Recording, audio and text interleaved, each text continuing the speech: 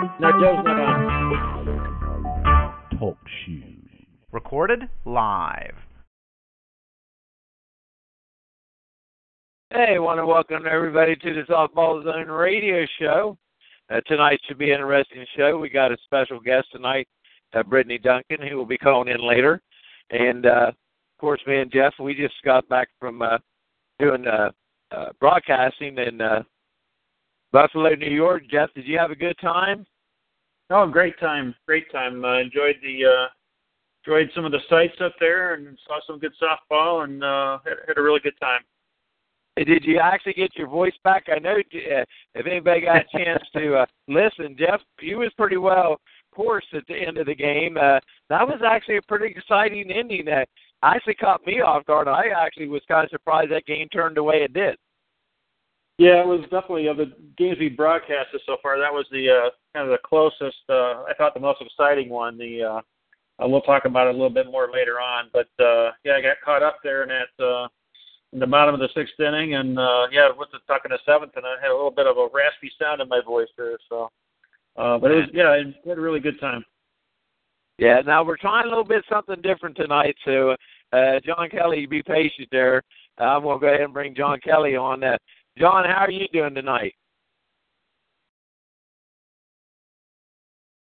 John Kelly, you want to check in from the West Coast? Hey, Ricky, how you doing tonight? Hey, we're doing okay. We're trying something a little different. I know you might not be aware, John, but we had, I guess I want to say, some Howard Stern wannabes that broke in during the broadcast of our game. And so, oh, wow. So we had to, I had a little issue with the Wi-Fi connection there on the field. We were so far away from their connection that we were unable to actually get a connection to monitor the show, so I was unable to mute people or unmute people as, I seen fit during the show. So I had to actually go and walk away from the game, run and find out a good hot spot so I could get everything, get all the people booted off that wanted to pretend like they were Howard Stern. Joe, I see you there. I got you on hold. I'll get to you here in a moment. But what we're doing today is we're basically only bringing on the people that we want on, because we found out that we can't never do that again, can we, Jeff? No, we can't, Ricky. That was, it was the longest one of the longest 6 or 7 minutes of my life while that was going on. I felt really, really badly for the listeners. I felt badly for Dave that asked us to come up and do that. I have to admit there were some parts of it that were slightly humorous when I listened to it later, but for the most part I was just upset about it.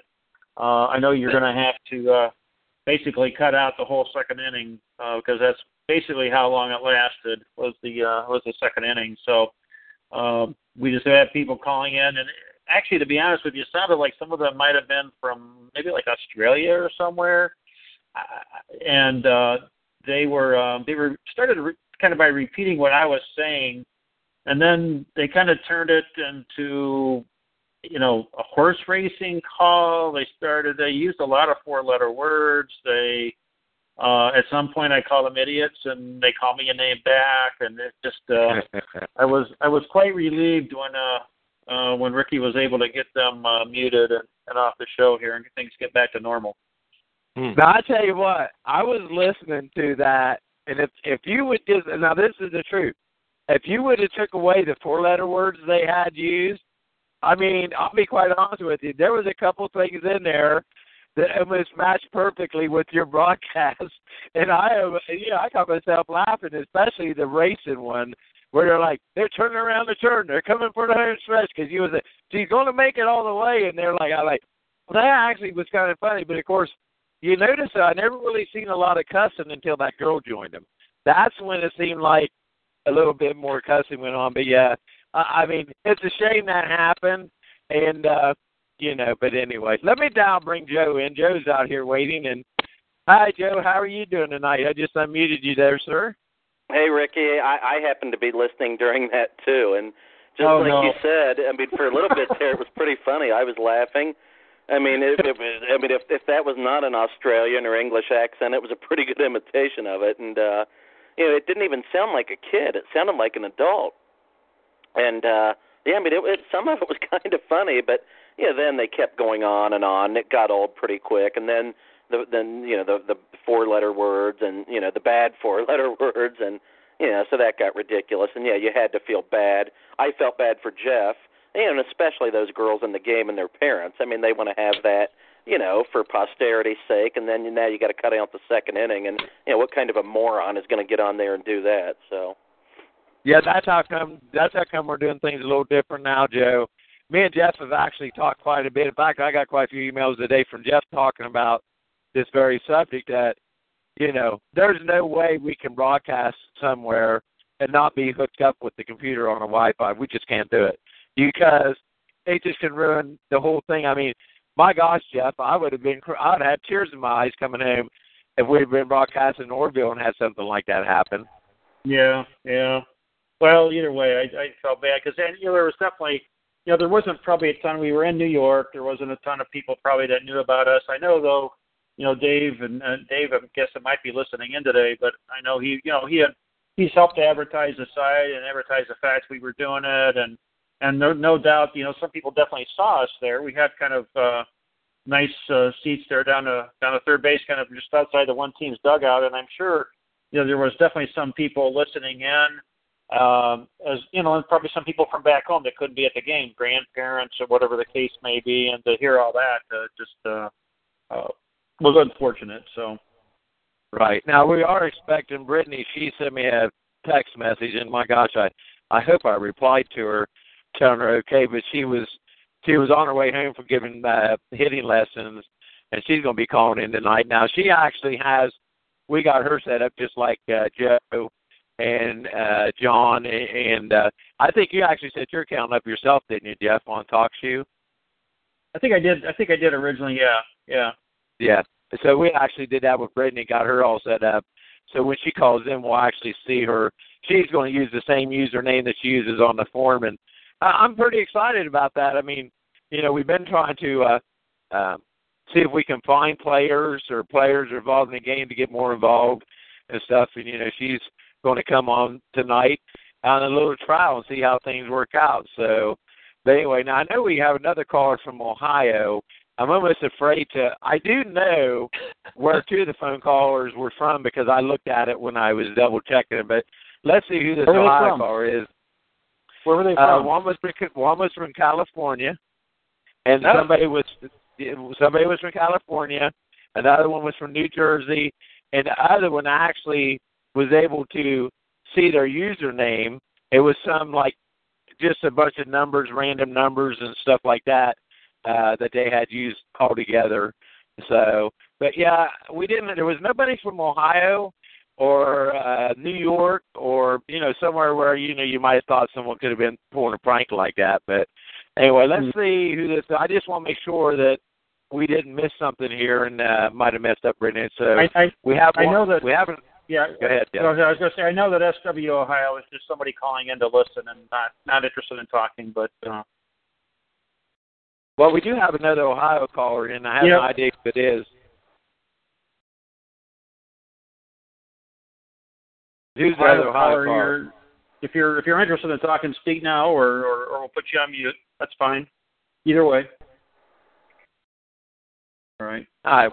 We're just going to go ahead and mute that caller. So, because if Brittany does everything, and I called her today, and we talked over a lot of things about, doing the show and stuff like that. So, I'm feeling pretty good. So, Joe, what have you been up to, my man? Let's see. What is today? Tuesday? I went over last Wednesday to Elgin, Illinois, Chicago, and was at the Sparks tournament Thursday, Friday. And, of course, we had rain both days. And then I went to Toledo for a PGF tournament Saturday, Sunday, and we had some rain on Saturday. And then I've been back at Hillsdale now. I got to hire an assistant coach. It's a pain in the rear end. So I spent 6 hours on the phone last night doing phone interviews. How come I just don't picture you being that type of individual who really enjoys that process? I don't like the phone interviews. I don't mind doing interviews on campus, but my My interviews are different. They're not formal. I want to find out, are you going to be a hard worker? Are you going to be a pain in my butt? And am I going to be able to get along with you? And is our team going to like you? If I can get those four questions answered, everything else is fine. So, but it's a lot of work to hire somebody, for crying out loud. No doubt. You know, Joe, if you really would have been really slick about it, you'd have asked Aaron, could you just do one more thing before you leave? Yeah, true. find my replacement for you, right? Yeah, that would help. Actually, she kind of is wrapping up things today in the office, so wrapping things up. So yeah, anyway, that's what I've been up to. And John, what have you been up to for the? You know, I didn't really get a chance to let you say much, but what have you been up to for the last week? Was up in Reno and beautiful Lake Tahoe for the Triple Crown National Tournament last week. It's if you're not familiar with that, Triple Crown has a national ranking of clubs, and it's basically by invitation only. And so I was up there, unusually so, but up there just to handle recruiting and not have to be, even though I ended up being on the field and coaching at third base for the 18 gold. When it got too hot, our head guy said, okay, you go coach third base. We were playing on all turf fields. It got probably 125 degrees on the turf. A little toasty. But Lake Tahoe was beautiful, was with the 16 team up there for a few days. And not a lot of coaches. I know it's the end of the recruiting cycle, so a little disappointed in that. But got to see some great softball and see some of my college coaching buddies and some of our travel coaching buddies. So it was a good week. How far is Lake Tahoe from Lake Elsinore? Lake Tahoe is up really, it's about 30 miles east and south, I guess not east, west, southwest or west of Reno. So it's really, you know, northern 20% of California, where Lake Elsinore is in Riverside County. It's probably, you know, 7 hours between the two. Not close. Yeah, I have a lot of fond memories of Lake Elsinore, but we'll talk about that in another discussion.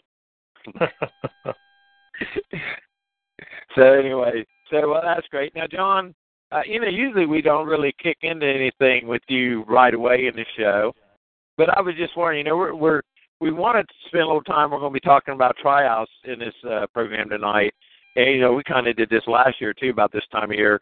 I would like to know, is there any mental tips or anything you could give? You know, I don't know if it should be towards the parents or to the athletes, to be honest with you, for the tryout period, the tryout season. Do you got some mental tips you want to pass along to anybody getting ready to try out? It's funny because as I think you all know, I work with quite a few athletes around the country via Skype to do mental training with them, and I confirmed a lesson with a young lady in Virginia with her mom earlier today for Thursday, and she said, yeah, so-and-so, my daughter's got tryouts coming up this Saturday, and I know she's really anxious about them. So it's good timing for that. We're not quite there out here yet. I think most of our organization does tryouts about the middle of August. PGF has moved their 16 and 14 nationals back to the first week of August because the recruiting cycle starts again at least for Division I. But yeah, I know a lot of organizations are starting tryouts, and it always is a time of great anxiety for a number of reasons for both parents and the athletes themselves. You know, tips are always the same: to go in and try to play at a level that you can perform your best. You know, all of us being coaches at one time or another, and you know, Joe's really out there watching tryouts every time he goes to a showcase. So I constantly deal with that with our players and our organization. But the younger kids, you know, I think the best way to approach it is just to relax. And the parents sometimes can be the greatest detriment to a kid having a good tryout, because they get the kids so pumped up and they want to play for a certain team and they want to impress a certain coach. And, you know, ultimately the same as the college coaches, and Joe, I'm sure it's the same for you, as the coaches I talk to. when we're out watching kids and travel, we're not necessarily looking for them to hit home runs every time they swing the bat or be perfect in the field. We're looking for skill sets. We're looking for attitude, So the first thing I always tell kids preparing for tryouts is, one, don't expect to be perfect, because coaches don't really expect you to be perfect. It's a game of imperfection. They're looking for, things like quick feet and soft hands, and looking for quickness, and looking for things that tell them you know how to play the game. A lot of what I tell kids to do a lot, which really helps to cut some of the anxiety and the nerves they have, is to go up and introduce yourself to the coaches, either before tryouts or during tryouts. And that really makes a big impact on me when a young kid, whether they're 11, 12, 13, 14, 15, 16, come up and introduce themselves, shows me they have a lot of confidence in themselves. And sometimes when you realize the coaches aren't, really trying to judge you in a negative way, they're looking to see, what your strengths are, that can kind of cut some of the anxiety if you go up and just introduce yourself to the coach. Oftentimes the kid is going to a new organization, they don't know anybody, and we know girls particularly are a lot more effective feeling good about themselves when they're around kids they know. So if your athlete is going to a new organization or a team they don't really know anybody, have your daughter, again, reach out and try to meet a couple of the kids before you start the tryout or during stretching and during warm-ups.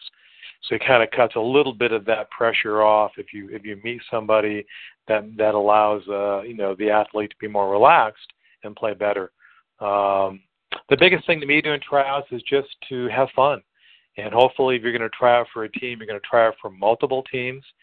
If you're a kid who's been with the same organization for years, or you're younger and you haven't done a lot of tryouts, go try out for 3 or 4 or 5 different teams, if only just to build experience so that you are more relaxed when you go do a tryout. Because ultimately, and we've all seen it, it's terrible to see a kid that you know. And for our tryouts, if I see a kid that I know is just super wound up, super tight, super nervous, I'll go pull her aside and crack a few jokes and try to get her to relax and calm down, because we want to see them play their best. And if they're really wound up, they're not going to be their best, and you're not going to see them, playing at a level that may give you an opportunity to say, hey, that kid's, pretty good. I want to take a look at her. So the best advice I can give is to not get your kid too amped up, not get them expectations of playing great. Just go out there and have fun. And the more relaxed any athlete can play, the more that natural talent they have is going to flow without resistance and without limitation. And, enjoy the process. If you enjoy the process, it's going to be a lot easier than go, I got to make this team. I got to impress this coach or my life is over, And I hear a lot of kids kind of say that, and that isn't the right way to approach tryouts. So just relax, have fun, take it in stride, and, let it do what it does. You don't play well a certain Saturday, then go to the next tryout, Hey, one of the questions. Go ahead. One of the questions we had online, and this could be for John or any of the hosts here, I guess, is what are some red flags when coaches are observing parents at tryouts? Well, that's a good one. We don't really pay a lot of attention to the parents at tryouts, but sometimes it's unavoidable. If we see a parent, I think it's always that the parent is coaching the kid through the fence, so we, of course, hate that.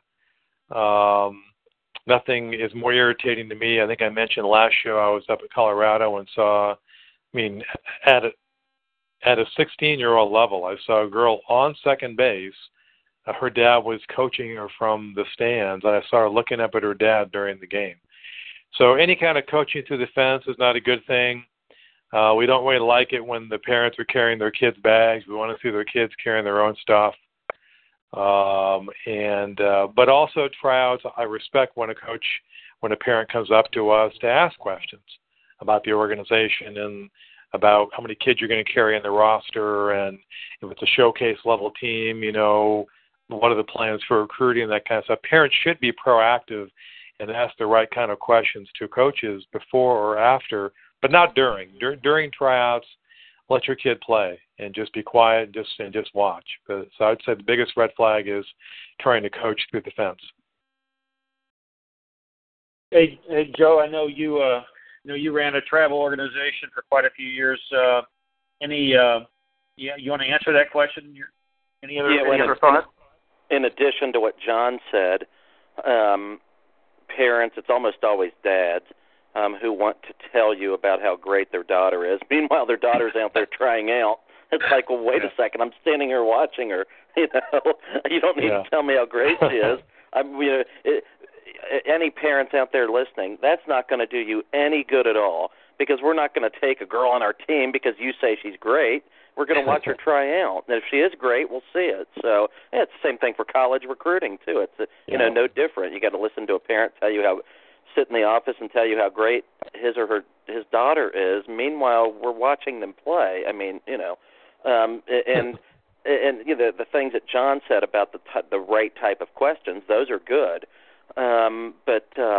Yes, really, those are the two main red flags: the coaching through the fence and all that, and them telling you nonstop about how great their daughter is. I mean, when I coached travel ball and ran the organization and ran the tryouts, when it was not my age group that I was coaching at the tryouts, when the other age groups were trying out, I'd go around and talk to all the girls, I'd talk to all the parents, and I'd talk to everybody there.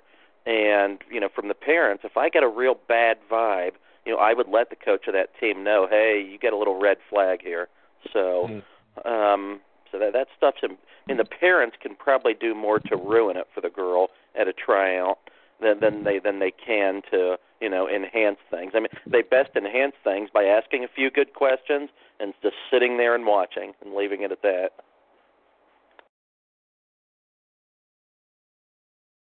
Go ahead, yes. I was wondering if you wanted to bring in Brittany, maybe, and we could ask her that question as well. I think, Brittany, we had a plan how we were going to do this, but we're just going to go with it because that's how I do everything anyway. But anyway, number 45, Brittany Duncan is with us. Right now she's muted. So I'm going to unmute Brittany, and I do believe this is Brittany. Is that you, number 45? I'm here. Well, Brittany, first off, I want to welcome you to the Softball Zone radio show. We have Jeff Baker. Oh, you're welcome. And we have Jeff Baker, John Kelly, Joe Abrams on here. Anyway, guys, go ahead and say hi. Hey, Brittany. Hi. Hi, Brittany. Nice to actually have a player on with us here. So. Yeah, it is nice to have a player on us. With Brittany, we talked a little bit today, and about a couple of different things. So, I know everyone that's on the show, they probably don't want to listen to us anyway. They'd rather listen to a Division I college player talk than to listen to us, I think. But anyway, you started out the season, your very first game with the big home run, right? Right. Right out of the bag this year. And, you played for the Louisville Cardinals. Now, didn't they just redo their stadium down there? They just revamped that whole place? Yes. So since we went into the ACC, a lot bigger program, they shed more money our way. So they added more seating, and they also put in a press box. We had, I think, 11 games that were on TV this year. So that's doubled what we had last year. So they definitely had to put in a place for media, especially ESPN3, which is on the computer. So they had to build all the stands for the guys to come in. They built us our press box. They put restrooms in the bathroom or in the dugout for us, which is really big for girls. Very nice. They put in probably 200 more seats, and we would fill them up, especially on home games. Yeah, I'm actually looking at the stadium right now as we speak. I brought it up on my screen, and I'll tell you what, it's really. What kind of money did they end up putting into that? Do you actually know what they ended up spending on that? I have no idea because our hitting facility was built by Cotter Construction, and he did everything. They built us a new locker room. We are completely spoiled. The new locker room had a kitchen. It was like a mini condo. You got your huge locker. You got your stool that went with it. Your picture went up top of it with your last name and your number. Just completely spoiled. So I would say it was a few $1 million that they dumped into it, easily. So now you start out this year, right out with the big bang. Of course, I don't know if anybody who all followed you, but you actually sustained an injury this year too. So that kind of how did that affect you as far as being a senior and everything? How did it actually feel to you when that happened to you? You received an injury that was going to make a big difference in your season. Well, it's not the way I pictured my senior year going, of course, but my first weekend in Vegas, had a really good weekend, pumped about the season. Then the second weekend, we traveled down to Florida, and the first game of the first at-bat, I come up with bases loaded, and the Missouri pitcher just jams me inside, and my thumb crushes against the bat. It tears the tendons and ligaments in my thumb. So I was out the rest of the weekend. My father had to take me to get an x-ray done.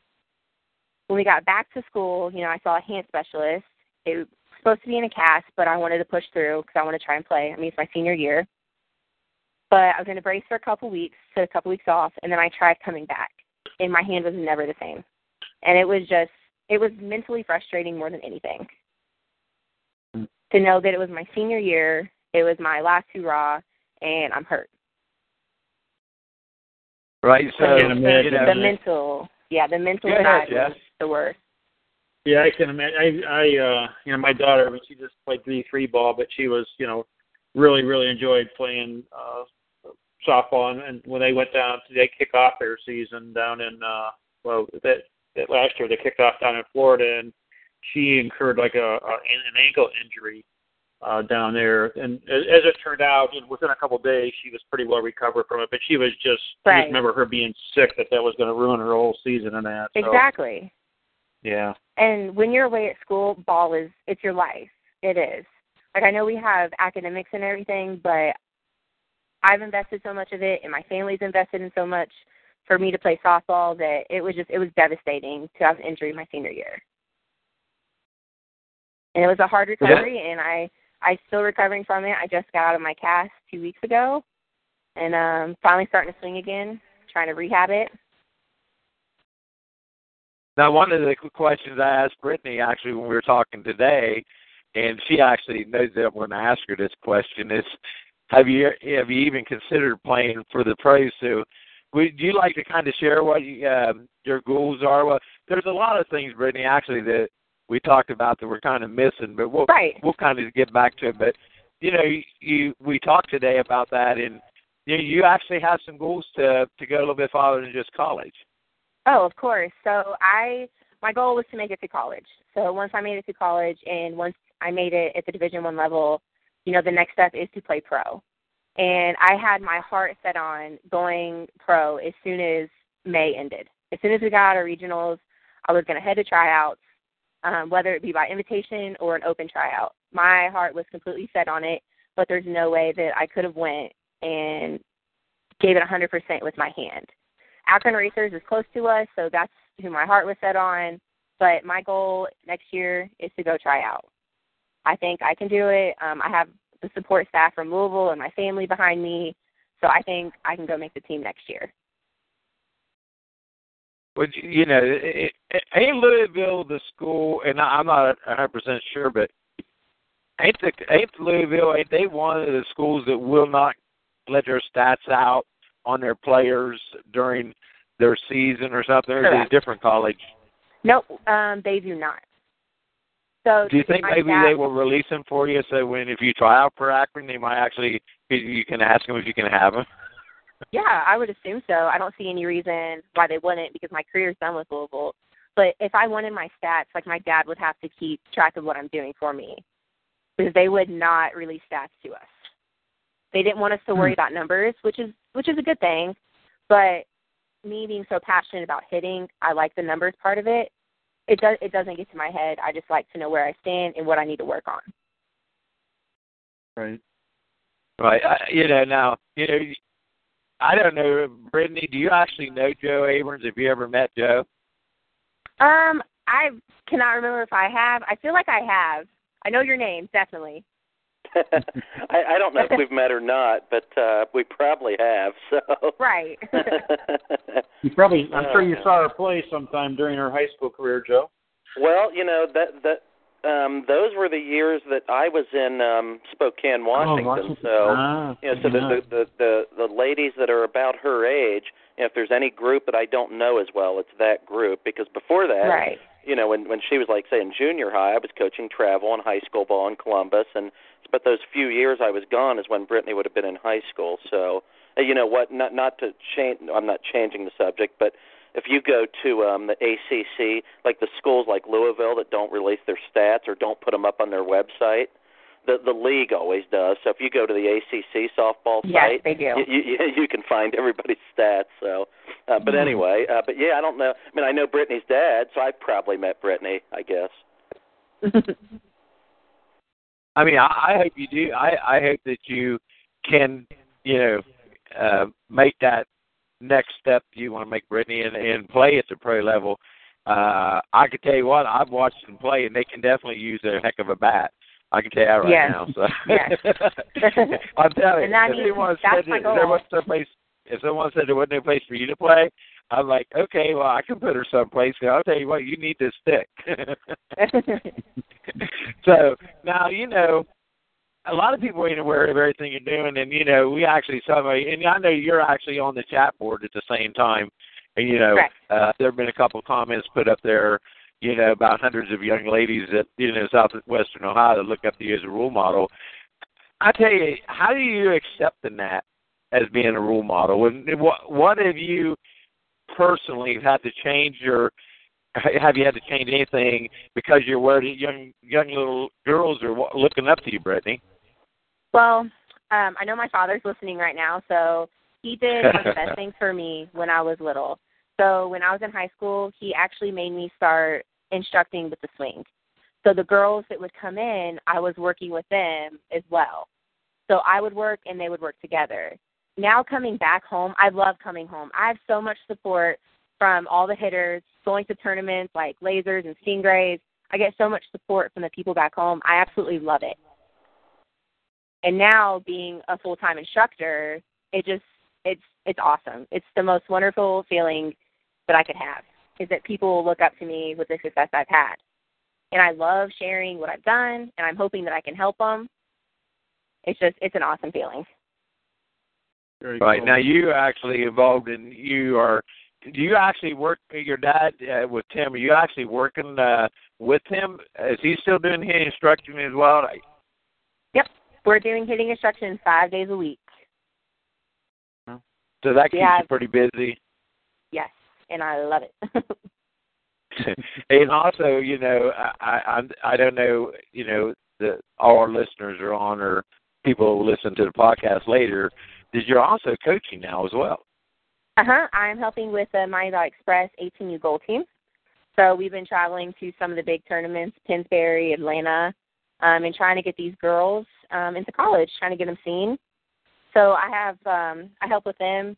I help them make their profiles, help them format their emails, uploading their videos on YouTube so they can send it to college coaches. So I'm kind of helping them, guiding them to get to college, because all the girls that play on our team, their answer is yes, I want to go to college, which is awesome because I want to see everyone that wants to play college softball. It's the best experience, but I want them to reach that level too.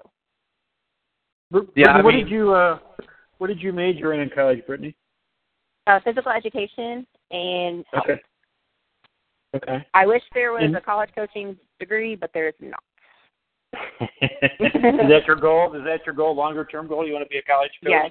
I want to be a collegiate coach. That is my ultimate goal that I want to keep working for. And I'm going back to Louisville my 5th year to be a student assistant.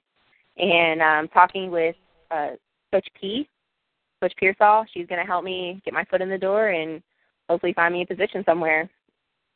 How do you like careful Michigan? there because Oh, I'm sorry. Brittany, I'd really be careful putting out that you want to be a coach, because I know somebody that's looking for an assistant coach. Yeah, you could start at the same salary a lot of the new coaches start at. You'd have to get on ramen noodles. So right. Go ahead, Jeff. I'm sorry. I just had to say that. No, that was it. I just, we were just talking earlier before you came on. about Joe's search for an assistant coach up at Hillsdale, but you probably make less money there than you do a part-time hitting coach, I'm sure. Yeah, that may be. So, Brittany, now, of course, we started a new thing here last year. I think last year was our first year for it, is we had a perfect bracket contest for the Women's College World Series. Okay. And, yeah, we did. We have one out. Jeff, how many participants did we have involved in that last year? I think both years we were right around about 15 or so. Yeah, I mean, we're trying to pick a perfect bracket. Now, everybody had to beat Joe, of course, right? This year we changed it up a lot. But I will have to admit, I think we talked a lot about Louisville Cardinals and Brittany last year because of the bracket contest. Didn't we quite a bit during that time? Yeah, some. They're definitely some big supporters of you and the team there in the forum and on the show. So now one of the things I did want to talk about that maybe, athletes might be unaware of. Now, Brittany, you actually did something. You transferred from one school to another. Now, I know that had to be a little bit of a bummer, but a lot of people don't really understand what happens when you transfer, like what you've done. Would you like to explain what happened to you and how it all worked out for you? So I started my first 2 years at Valparaiso in Indiana, and the school was a great fit for me, just the softball was not.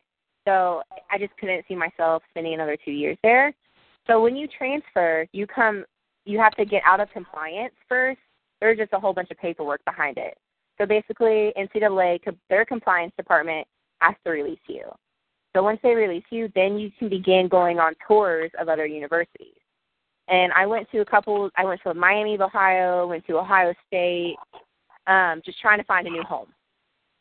My last college visit was in the beginning of August, and it was in Louisville. Immediately fell in love. Coach Pearsall was very accepting of me. She loves to hit, and of course that's what I want to do. And it felt right. The only downfall of transferring is because I'm an education major, is I went from Indiana State Standards to Kentucky State Standards, and I lost about a year of schooling. So that's why I have to go back and finish my 5th year with no eligibility to play softball. So basically, because of you deciding you wanted to go to another school, I guess that could happen when you're working on a degree too. You would need to transfer to different schools so you could have the same thing happen too, right? Or yes, that normally happens with your graduate, because some schools only offer certain majors, and then you have to transfer for a graduate program. But it's hard with an undergrad. Valparaiso was such a small school that you went straight into your major. It was only 4,000 undergrads. Louisville has close to 32,000. So going straight into my major, I definitely lost some of my core classes. That was really only the downfall. At the time, I was really nervous on how I was going to get my schooling done. But now that I'm in my 5th year, I have no regrets, and it was the best decision I could have made for myself.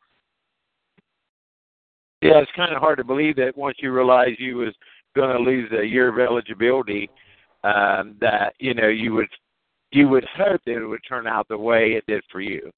Right. At the time it was not looking good.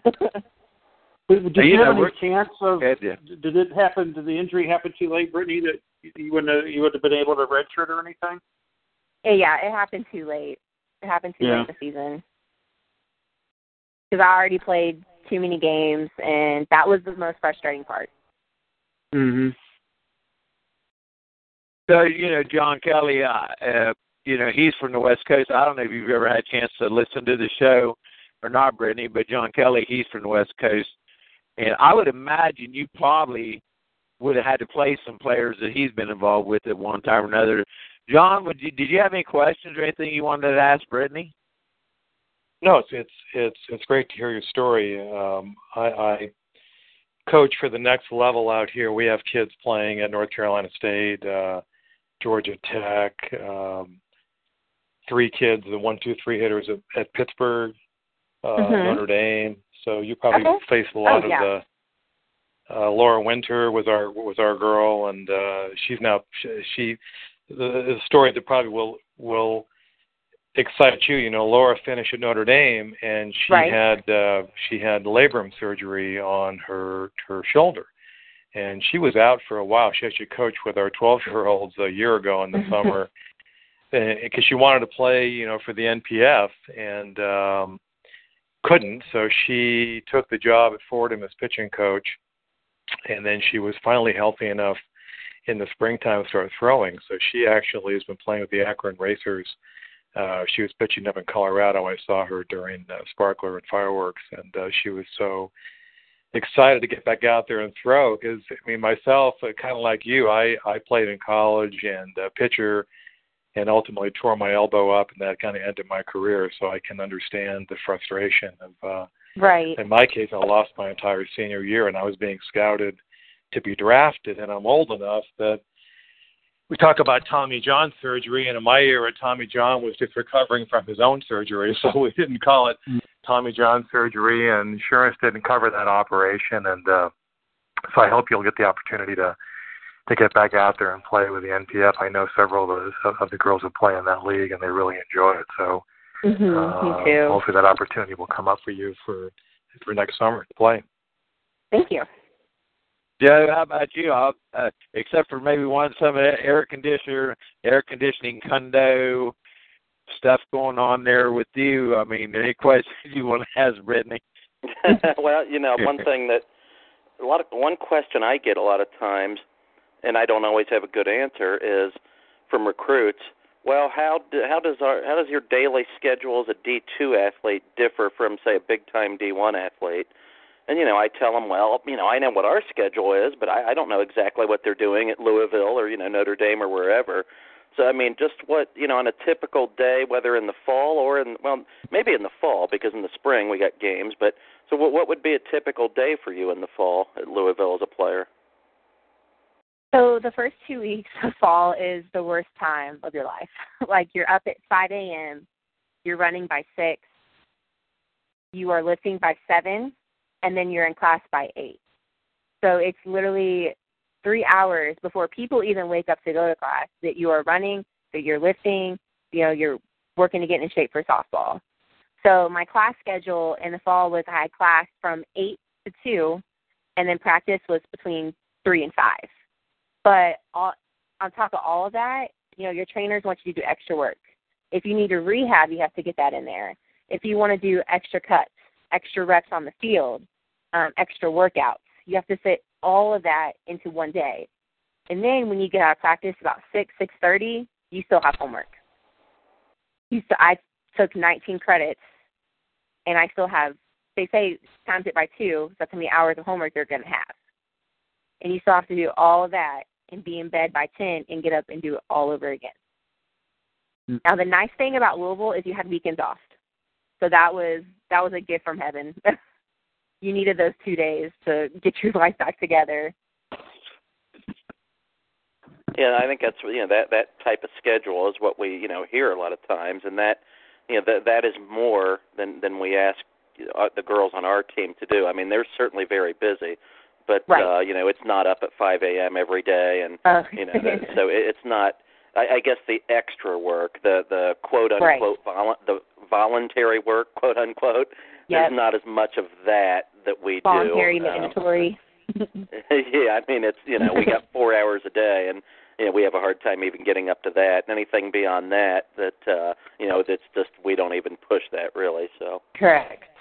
Yep. I know at Georgia Tech, where I've done trainings, I was there last November, the kids all had a key to the indoor cage, and they would be encouraged to hit. And some of them were hitting like, you know, 12, 1 o'clock, 2 o'clock in the morning some days, just because they finish homework and they'd be all wired and they just go hit for an hour, you know? Yep. The best time of the year is finals week, because the week before finals and when your reading day happens, you can't have any mandatory softball. None. So it's all just, you can go and work when you want, just focus on your exams. Now, exams in the spring is a different situation because normally you're going to tournament time around exams. So you're trying to work with your professors, you're trying to move dates because you're going to travel unless you're hosting a tournament. Hey, Brittany, we were talking a little bit earlier before you came on a little bit about tryouts and that, and we definitely want to talk some about that in the next several weeks because, as you know, a lot of the travel organizations have their tryouts coming in August, and there was some folks online that were kind of asking any advice for either players or parents. I was wondering if you would want to throw out any words of advice from yourself. So coming from somebody that Right. went through the process and is now involved in coaching yourself. Right. So coming from college, I left my parents at home. It's just how it is. I'm on my own. Now, I know it's hard for, 9 to 18-year-olds to leave their parents at home, but I don't like to deal with parents, especially when I'm coaching the girls. If I'm telling a girl one thing and her parents telling her another thing, it's contradicting, and the girl is most likely to choose her parents over me. So I don't like to do anything with parents. We don't let our parents do anything but bringing them to the tournament. Once they get to the tournament, they're ours. They're our responsibility to coach. We have our girls, they have to send out 5 letters a week to colleges. And it's not their parents that are sending it out for them. They have to CC me in an email that they're the ones sending it out from their own email address. If they don't have an email address when they start, they have to make one. Mm-hmm. So personally, I think, parents, my family has given me so much. I appreciate it. But looking back now and looking at parents, how they're acting with their kids, it's just I don't like to deal a lot with the parents. I just want to work with the kids. I don't want to coach both of them. Well, she's definitely going to be a D1 coach. That's my mentality, and I came. Louisville has engraved that in me that your parents. It's not you. It's you and your teammates and your coaches, and that's all you need to play ball. I bet there's a lot of coaches out there that would like it to be that way, but they just can't make it that way, because when they try to, they get so much slack from, a parent that they kind of back down. And I think that's, I actually, be honest, I don't know if I was ever as hardcore as you are, Brittany, how that was, if I don't want parents around, but, nowadays with the way some parents do act and behave, I actually think that's the way to go. Right. And I like parents. I'm more than happy to talk to parents, like, in between games or after a tournament. That's fine, but don't come in the dugout during a game and try and coach your daughter. That's not why you paid to have her on this team. But, right. Similarly, we coaches are not going to the parents' workplace on Monday to try to tell them how to do their job or do their job for them. Yeah, exactly. Yeah. It's really, even when I coached Buckeye Heat, I can guarantee you there weren't any parents coming in our dugout because they knew. They knew if they even approached the dugout, they were going to get a death stare from me, and they didn't want to deal with that. So. Right. And, college coaches pick up on that. I don't know who said it earlier, but the bat bag thing, that is awful at that level, at travel level, to see the parents pick up the bags for the girls. They don't want to see that. And that's the number one thing on our team. You have to carry your own equipment. Yeah, I actually, Jeff, I'm sorry, not Jeff, but Joe's brought that up before that. Right. When he's talking to potential athletes and their parents, he will kind of weigh a little bit on the side of the player a little bit, especially when the parents are a little bit to the other side, wouldn't you, Joe? Because, you still want the kid to respect your parent and everything, but you understand that sometimes the parents just get a little bit overboard. Well, no, yeah, that's true. In the recruiting process, of course, you're going to deal with parents. You can't go completely the other way and say you're never, going to talk to a parent, of a 17-year-old or now 13-year-old or whatever girl. But yeah, like I just had a girl visit yesterday and another one tomorrow, and if the parents are trying to dominate the conversation, that isn't going to work. And I do a subtle thing where when I'm talking, I'll look at the girl rather than the parent, and then if the parent still doesn't get the clue, at some point I'll just flat out tell Dad, "Hey, Dad, I need to talk to her. You're not going to be here in 1 or 2 years. You know, not I don't mean to be rude, but I got to talk to Emma or whoever it is sitting there. So let me talk to her some, and or more important, let her talk for herself." I just flat out tell them. So and they seem to respect that. So now, Brittany, so you're working with a lot of kids and stuff, and you're coaching now, and we have a lot of young ladies that will be facing tryouts for 10s and 12 and 14 and under age group. I know you probably have went through that process somewhat yourself, not as far as a coach's view, but as a player. What advice do you have for them young ladies out there that will be gearing up and getting ready for tryouts? What advice do you have for them besides leaving their parents at home? Right, which that cannot happen a lot of times. But so when I was younger, my father made me go to 5-6 tryouts a year, even if I was staying with the same organization. I played with Miami Valley Express from 11U to 15U, but every year I still went to 5-6 tryouts. It's getting in front of different coaches and getting in front of different people and playing your game.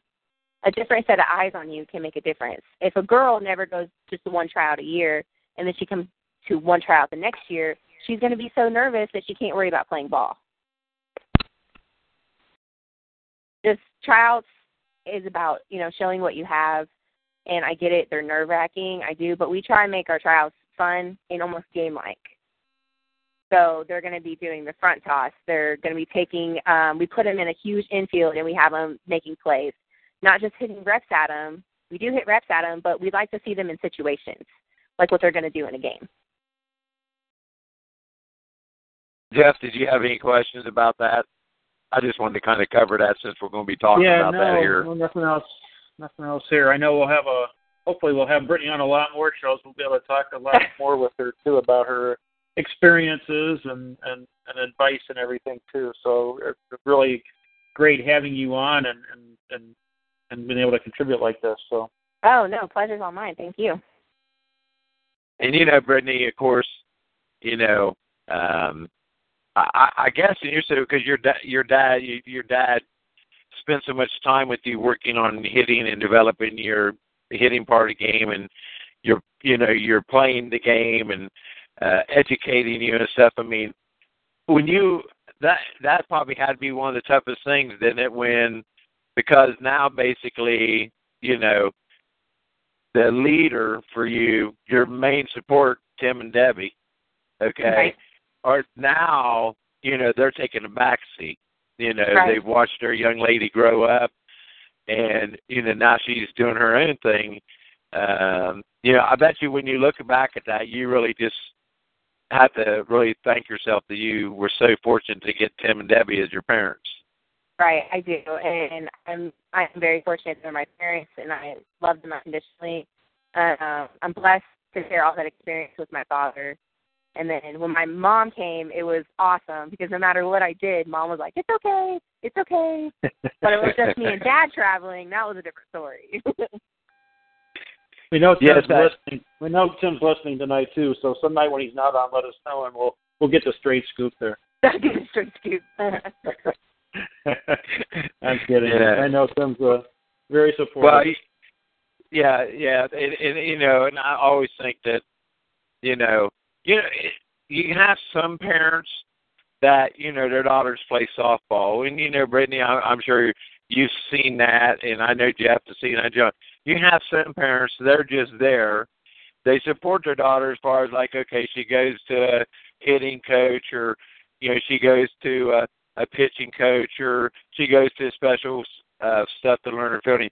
But I think there's a special bond when, the father and the daughter actually spend so much time together developing that skill. And I think that's something special that when it's all over with and done in softball, that's the one thing that stands out more than anything is the fact that the relationship, you ended up having with your father. I have a saying that a father, okay, only has one opportunity with his daughter, because once your daughter grows up and marries, you are no longer, her guy.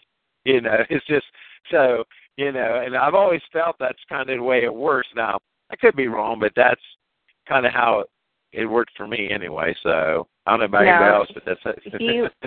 He will always be my rock. He will. He was there through everything, and I can't thank him enough for that. And I can't thank my mother enough for supporting and, staying at home when she needed to with the dog, and just making sacrifices for me to get me to this level. One thing I will say about my father is he prepared me for college, and I went to college mentally tough, and that's what you have to be in college, mentally tough.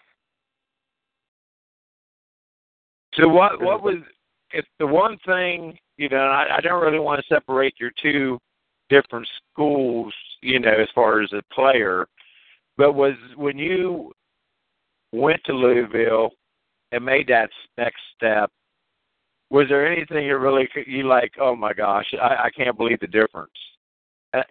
Was there anything that stood out to you right away that, the equipment. The game pace faster? The game pace was faster? No? The equipment was ridiculous. It was a small D1, so we didn't get that much. Like, we had personal choice of cleats and our gloves. So my parents had to buy that stuff for me. When I went to Louisville, everything was given to me.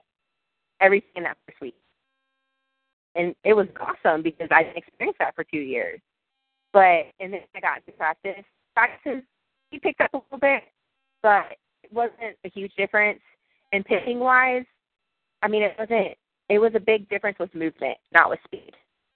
It's the higher levels you see, the more movement you see. So now, I know nowadays, like a lot of the colleges, the D1 schools, they'll have like major sponsors, Correct. like, different shoe companies. I think, is it the Oregon Ducks? I think they're actually sponsored by Nike, ain't they? And Louisville's Adidas. All Adidas. Is that who? Okay. So you got major sports brands and companies backing this. Now, I know, Brittany, I told you, we go to about 15 till with you, and, but,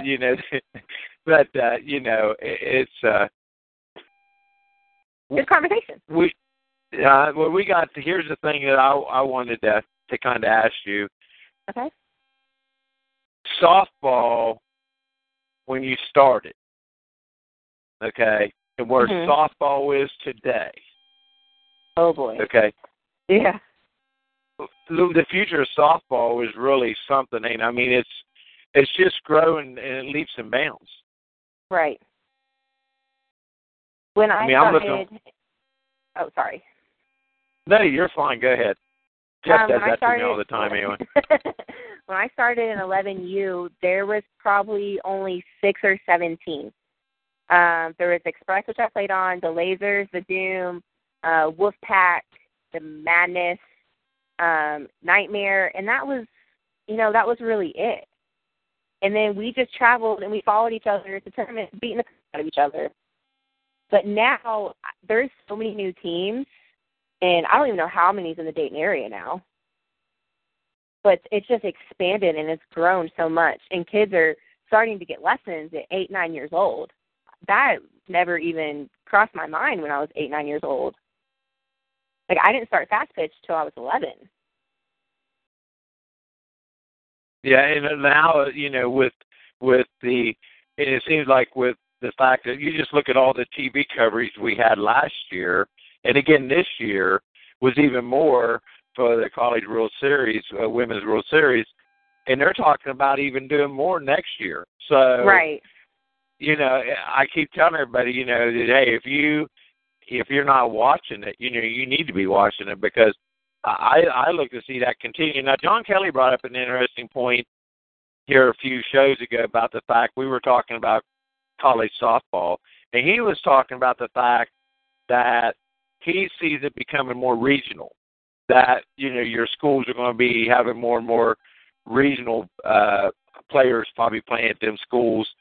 And I don't know, John, was you thinking that because of just the fact that the talent level across the country is getting there to where they don't have to be searching quite as far for the talent anymore? Yeah, I think it's a combination. What I've heard, from college coaches, and then what I've seen, in fact, this coming back from, 2 national tournaments at Sparkler and Fireworks, Independence Day tournament in Boulder, and then Triple Crown Nationals in Reno this past week. The talent level has gotten so much better everywhere. And I think that combined with the fact that, college coaches are fighting at the NFCA level to have less showcases, a shorter recruiting period. They can have a personal life, because of so much traveling to so many events that I think and I think what triggered that comment on the show was a comment made by the CEO of Triple Crown Sports, Dave King, saying that the SEC, at least their statistics with their rosters in softball, where they recruited those kids from, is depending upon the school, more and more of them were recruiting anywhere from 75 to 90% of their kids from 500 miles from their school. And I think what's happening in softball now is that the talent is getting so good, and then athletes like Brittany are going back to their hometown, and they're bringing that skill level of teaching hitting and teaching pitching and teaching how to play the game. So all over the country, the level of the game from 12U certainly to 18 gold has gotten better, and it allows college coaches to say, hey, maybe I've got an advantage if I can really recruit within a 500-mile radius of Louisville or from, Alabama or from, a place like Chattanooga or somewhere. Now I don't need to go to California to recruit. Now I don't need to go, to Florida to recruit. And I think that's good for the sport because it creates more, like football's been that way for years, where they're going to recruit in their own backyard first. But until maybe in the last 5 years, fast pitch hasn't been good enough most of the country for coaches at the college level to be able to recruit that way. And I think if it's not there everywhere, it's certainly getting there in a lot of regions, and it will continue to get that way, I think, across the country, more regionalized. Yeah, one of the reasons I brought that up is because, like Brittany was talking about, she would like to have an opportunity in her career to play at the pro level. And I really believe if the pros are going to really be super successful, it's going to have to be more regionalized, like I think that's what it's going to have to be. So kind of like if it comes to the point to where the colleges are getting their players from the more regional area, I think that actually gives the pros more of an opportunity to have growth, because one of the things we just talked about on this show is the fact that all the girls in the southwestern part of Ohio look up to Brittany. Now, Brittany's on the field playing, and then she played for whatever franchise they would have in Cincinnati. If they had a team there, she would have her own little group of followers that would want to watch Brittany play. So I think being more regional might actually, open up more opportunities at all levels and just not at college alone. Well, you know what? It's 9 o'clock. I know, Brittany, I said I told you about the time. So, you know what? I'll be honest with you. I think you really, to me, you felt pretty comfortable. It didn't seem like it. So anyway, the show's only an hour show, and Brittany, I appreciate you being on tonight. And we hope, once you think about it and debate a little bit, you can come on the show more often. Because I'll tell you right now, you actually, and we always say when John and Joe's on, right, that we usually always do pretty good as far as retaining listeners, but we retain more listeners throughout this whole show than and I'm not talking about championship broadcast, I'm just talking about Tuesday night show. You have actually broke the record. We actually was at 24 live listeners, which is, now a lot of people say, is that it? But really, that's a lot. I mean, right. So, you actually broke the record. So not only do you hold some batting records, now you actually hold the official record of the first guest to actually keep us above 21 for the whole show and actually, get them numbers up a little bit. So we appreciate you being on tonight and looking forward to maybe spending some more time with you. John, as always, appreciate having you on tonight. And whatever you're doing in the next week, what are you planning on doing? Anything? Nope, just doing my instruction, and that's about it. All right. And, John, we appreciate having you on board tonight. What you going to be doing for next week? We're getting summer teams ready for PGF Nationals, so I'll be out there working with our 14-goal team and our 16-goal team. Our 18, one of our 18 teams starts PGF on Saturday, but we'll just be doing that. I'll be doing recruiting, and I'll get time off at some point, but not for the next few weeks. So, Jeff, I really appreciate having the time to spend this weekend with you up in Buffalo and getting to do the broadcasting of the game. And I really do have to say, I think you're getting really great at it. So, what do you have planned for this week? You're not going to go to any broadcasting schools or anything, are you? No. I'm trying to get some golf in. Probably. I got back from Niagara Falls on Monday. I actually got in a round of golf Monday afternoon when I got home. So, hope to do a little more of that. But before we sign off, I want to just give a shout out to two different folks here. First, I wanted to shout out Dave Myers and the whole Aunt Rosie's tournament. You and I got a chance to visit with Dave. He's a big supporter of the forum, a big supporter of the radio show, and he does a heck of a job running a tournament. I would really urge teams that are out there, looking for tournaments for next year to try to get into one of Dave's tournaments out there in Western New York. It's nice. They got a great facility there. Dave knows what he's doing. He's got a good support staff to help him there. Really good communications, and it's a chance to really play some teams. Do we see a few better teams, in some of the other tournaments we've been in, like Aunt Rosie's or whatever? Yeah, probably. But there was a really solid group of teams there. You go somewhere like that.